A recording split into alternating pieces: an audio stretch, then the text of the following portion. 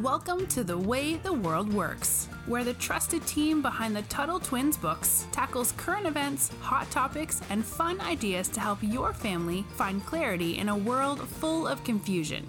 Hi, Connor. Hey, Brittany. So the Second Amendment is a heated issue in our country. And I think I was about to say right now, but I think the Second Amendment All is the time. pretty much always a heated issue in this country. But, it really shouldn't be to anybody that believes in the Constitution or believes in the Bill of Rights, because the Second Amendment was very clear that it gives every individual the right to keep and bear arms. And that does not mean an animal bear. That means to own arms, to have guns, to not only have guns, but to use them too if you need to. But every time there is an act of gun violence, people ask Congress to ban guns because they think it will make us feel safer.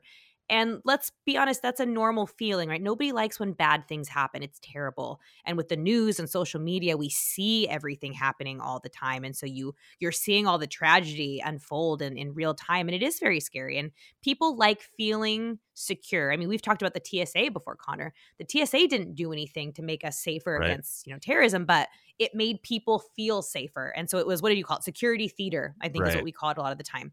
So theater, in other words, we're pretending that there's security, but there's not actually security. Exactly. So that's what taking guns away from people would really do. But it would do something even worse than that, because we would take guns away from good people. And if we take guns away from good people, we'll be less safe, because a lot of good people do good things with guns. They help keep each other safe. So the founders understood this, which is why they believed in the Second Amendment. That's why they included it.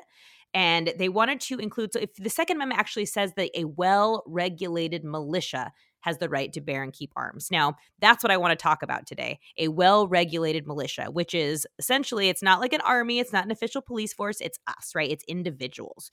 So let's talk about what a militia was, which I think is one of the really cool parts about our revolution that makes it very different from others. So a militia was a bunch of well-trained men. So every town had these well-trained men in gun skills, right? They knew how to use guns. They weren't irresponsible with them. And they knew that if anyone came to harm their families or their town, that they were the first line of defense, because there were no cops. There was no like armies back then. So let's say somebody like a burglar were to come to your house, you would have no police to call, which is probably fine, because the police usually get there after you're being robbed. So it doesn't always help. But your dad or your brother, they would be able to protect you against that. Let's say something bad happened to your town. All the men would come together and they would be able to help them. They actually used to call these kinds of things the Minutemen, which I love. And that's because these men would be ready at a moment's notice. So they didn't have to be, they weren't like waiting to be called. They would just, when something bad happened, come together very quickly. Excuse me. So Connor, I want to kick it to you to talk about how it's not even just keeping your town or your house safe, what else these militias did. Yeah, I like that they were Minutemen. It was not like an official organization and you have to go to boot camp like with the military and you have to be trained forever. These were people who understood, that their firearms were for protection from, any kind of predator. That it could be a big animal if they were, that's a good point. out in the mountains and maybe they're taking care of their flock, or they didn't want animals to stampede their crops, or anything like that. The predator could be the local drunk who was, trying to abuse your, one of your family members or cause problems. Or the predator could be the government. And so we saw certainly in, Lexington and Concord here, this was what's called the shot heard around the world. If you guys haven't read this story yet, if you're not familiar with it, or even if you are, there's some interesting insights in our book, America's History, you guys have heard of by now, I'm sure. This is our new American history book. And you go to TuttleTwins.com/history to find out about that.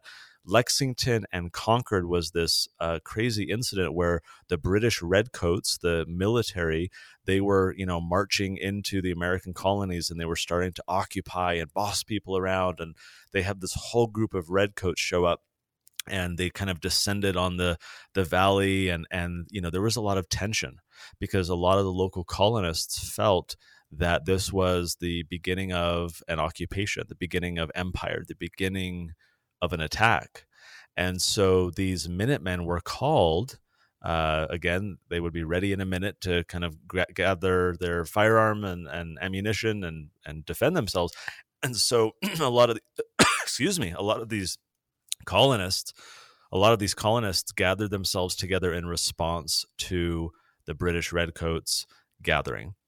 And so the shot heard around the world is, the first shot fired that led to many more shots being fired between the militia and the British redcoats that precipitated the war. It was, the poor British redcoats, these young boys that were signed up to be part of the military and shipped overseas to this new land they had never been a part of, and they're having to march in the hot sun in these bulky uniforms. And all of a sudden, where the British redcoats, right, they would like march in formation, and in file and rank and, 2 by 2 and all these things. Meanwhile, you have the militia hiding behind trees, and kind of bobbing and weaving and dodging and popping. It's almost kind of guerrilla warfare, what they call it. Exactly. And so, these poor little kids and the young people in the British Army, they're being shot at. And of course, now they feel like they have to defend themselves. And so they fire back. And we talk about in our Golden Rule book this idea of blowback, where each side then feels justified in fighting back. And then it creates this cycle of violence, because when you're defending yourself and firing back, suddenly that side, your opposition, they now feel justified in doing it back to you, and it goes on and on. And so that was the militia. That was Lexington and Concord. It was this early colonial, maybe like a network or this group of people who just saw this as their own duty as husbands and fathers and property owners. I mean, it was entirely men in the militia. And so when they started to feel that the British government was the predator, suddenly their purpose of defense took on a greater role than just, animals and the local town drunk. And so there's a lot of people who feel like a militia is not necessary today. They feel that these people who believe this, they feel that we can rely on the police or law enforcement to come and help us quickly enough. Oh, if there's an emergency, the police are there. That's their job. Well, it is their job. However, they actually don't owe you any kind of protection. The Supreme Court has ruled on this many times. Many courts have ruled on this, that the police owe you what's called a general duty of care, but they don't owe you a specific duty of care. What do I mean by that? It's very confusing. The courts say, well, look, the police are hired to protect the public. So sure, they should be held accountable if they're abusing that power or whatever. But, they don't actually owe any particular person any responsibility. They don't have a duty to protect any particular person. So what will happen sometimes, and there have been horrifying stories, is that the police are called, right? 911, hey, please help, someone's, robbing me, or someone's banging down my door or whatever. And the cops, sometimes they'll show up and they'll go away. Sometimes they'll come check it out and then they'll stand back and let it happen. We saw a few months ago school shootings, right? Similar thing. Police were there. They stood by. They let this tragedy happen. But the courts have consistently decided that, well, police don't actually owe anyone, a duty to intervene. And so what happens is that police, their job, I mean, if we're being kind of blunt about it, the job of police largely ends up being writing reports after a tragedy has happened and investigating things and collecting evidence so that the prosecutors can go to court and potentially hold someone accountable after they have done something bad. So the question in my mind is that if something as bad is happening to you, who's going to look out for you? Who has the responsibility to look out for you? Well, I think it's you and your family members. I think we are responsible for ourselves. Even if the police had a duty to protect us, even if they did have that responsibility, Brittany, maybe you've heard some of these statistics, or you can guess how long, let's say you call 911 and something bad is happening to you. Surely the police are going to be there within like 60 seconds, right? I heard it's been, I don't remember I want to say it's almost like an hour. Maybe it's 45 minutes, but it's not quickly. It wildly depends based on, if you live in the city, if you're in a rural area, which state or whatever. I've seen different statistics out there. The average that I've seen is 15 minutes nationwide. Okay. Now, that could not be accurate. In some cases, the police can get there rather quick. There's a police vehicle, already roaming the street. But if there's somebody in your house and you're waiting 15 minutes. Right. That's not good. Right. Sometimes you've only got seconds or you've got a minute or two. Certainly, and again, that's an average. So sometimes police can get there much quicker, depending on, again, where you live and the circumstances. But that means there's people who it's taken half an hour for them for. So the idea behind a militia, people who think that they're not necessary today because we have the police, I think that's a foolish argument because we can't rely on the police to protect us from predators.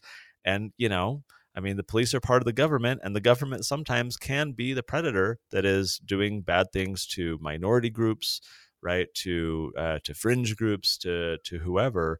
We have to recognize that it's our responsibility to take care of ourselves. So I want to ask you, Brittany, there's a lot of people who not only think that we don't need militias, but they'll go further and say we need gun control. Yep. and even banning guns. What are the consequences of restricting our Second Amendment protected right to keep and bear arms if they were to be successful and ban guns? Well, let's talk about this 15-minute thing you just said. If I knew that the not ambulance, but fire department, whatever it is, police would not be there for 15 minutes, I think it'd be great if I had a gun and knew how to use the gun, and then I wouldn't have to wait, right? I'd have something available to protect myself right then and there. So that's what scares me the most is, let's say they were successful in banning guns. You're not going to be able to protect yourself. And you should absolutely be able to do that. That's why our founders put in the Second Amendment. So that scares me a lot. I think that's the scariest thing about the people pushing for gun control is our inability to defend ourselves if we have to. Well, and for me, a gun is really just a tool. You talked about this Yes. kind of at the beginning. I think of like a match. If I'm holding a match, let's say I'm at a campfire out in the mountains, that match can be a matter of life and death for me in terms of getting a campfire going, cooking my meal, keeping me warm, etc.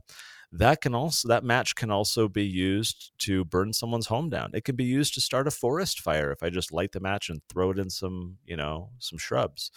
The match is indifferent. It can go both ways. It's not guilty. It's not innocent. It just is. It's a tool. It's neutral. It's neutral. That's the word I was looking for. Thank you. And I think the same thing with a gun. Guns can be used, you pointed this out, for amazingly productive and helpful things. Guns can be what's called an equalizer. So I'm going to pick on you, Brittany. So, you're what? Are you 5'5", maybe? 5'2". Wow. You thought I was much taller. 5'2". Well, maybe you wore heels last time. I think I was wearing heels. Okay. So 5'2", and you're kind of a more slender frame. And if a big guy who's like 6'3", played for the football team, really muscular guy, comes to try and do you harm, on a scale of 1 to 10, 10 being successful, how would you rate your odds in fending him off if it's just you and your fists? It wouldn't be good. Okay. Maybe 2. 2. Okay. All right. Optimistic. There we go. Optimistic. So that's where a tool like a firearm can be what's called, and there's other things, mace and knives, and it doesn't have just to be guns, but a firearm can be an effective equalizer. In other words, someone like Brittany, who is more petite and slender, there might be someone who comes after her who's really big and strong, physically strong, and they have an imbalance. The strong person can kind of get his way, and that's a bad thing for Brittany. But if Brittany is armed with a firearm, if she is able to defend herself, she can equalize the kind of level the playing field. And what's also nice about a firearm, I think of like a knife or mace, you have to get kind of close to the person to be able to use those things effectively. But with a firearm, you can keep your distance and make sure that they never get close to you. And so there are so many stories across the country of, children and women and others who are otherwise kind of more physically weak compared to the person trying to do them harm, where they're able to protect themselves because of this amazing tool that without access to the firearm, they wouldn't have been able to do that. Certainly firearms are used for horrible things as well. Brittany, I'm sure you've seen stories like in England where, they have heavy gun control and there's stabbings all the time in London, right? Their stabbings are up. So people, I hate to say this because I know it's kind of a scary way to look at the world, but if somebody wants to do something bad and they are determined to do it, they will find a way to do it. Yeah. Which is why, again, why we need to be prepared, right? That's why we need to be able to defend ourselves. And that's why banning guns, I think, doesn't work, because at the end of the day, the law-abiding people are going to say, oh, okay, I'll surrender my guns and I won't buy any more. Whereas the criminals, they're already breaking laws. It's not like they're going to, obey these ones as well. So we have to be very careful of people who say, well, look, the Second Amendment was designed for a time when you had muskets and colonists, and we don't need that anymore. We don't have a militia. We have the military. We have the police. Recognizing, though, as we should, that the government can sometimes be the predator, and that, you read the Declaration of Independence, and it talks about how we have rights, that sometimes the government usurps those rights, and we need to be ready to throw off the government. Tell me what that means. That seems like a little bit of a confusing word if you haven't heard it before. It usurps our rights, meaning it violates them, it abuses them. There are many. There are many predators out there. Government can be one of them. I'm not advocating anything against the government necessarily right now, but we can understand from our history. Yeah, for the government folks listening to this, I'm not suggesting anything, but we know from our history that this is kind of the trend of government, and it is important for people to always be able to protect themselves. And so, whether you're officially in a militia or think that we don't need them or whatever, the Second Amendment is important for a reason, so that we maintain that right to protect ourselves. And so all of us have a chance to fend off the predators in our lives. It's just an important thing to be able to have, to make sure not only that the bad guys are going to have the tools, which they're always going to be able to get access to, but that us good guys can get access as well. And that's what's important. So, Brittany, good conversation. Thanks as always. And until next time, we'll talk to you later. Talk to you later. You've been listening to The Way the World Works. Make sure your family is subscribed and check out TuttleTwins.com for more awesome content.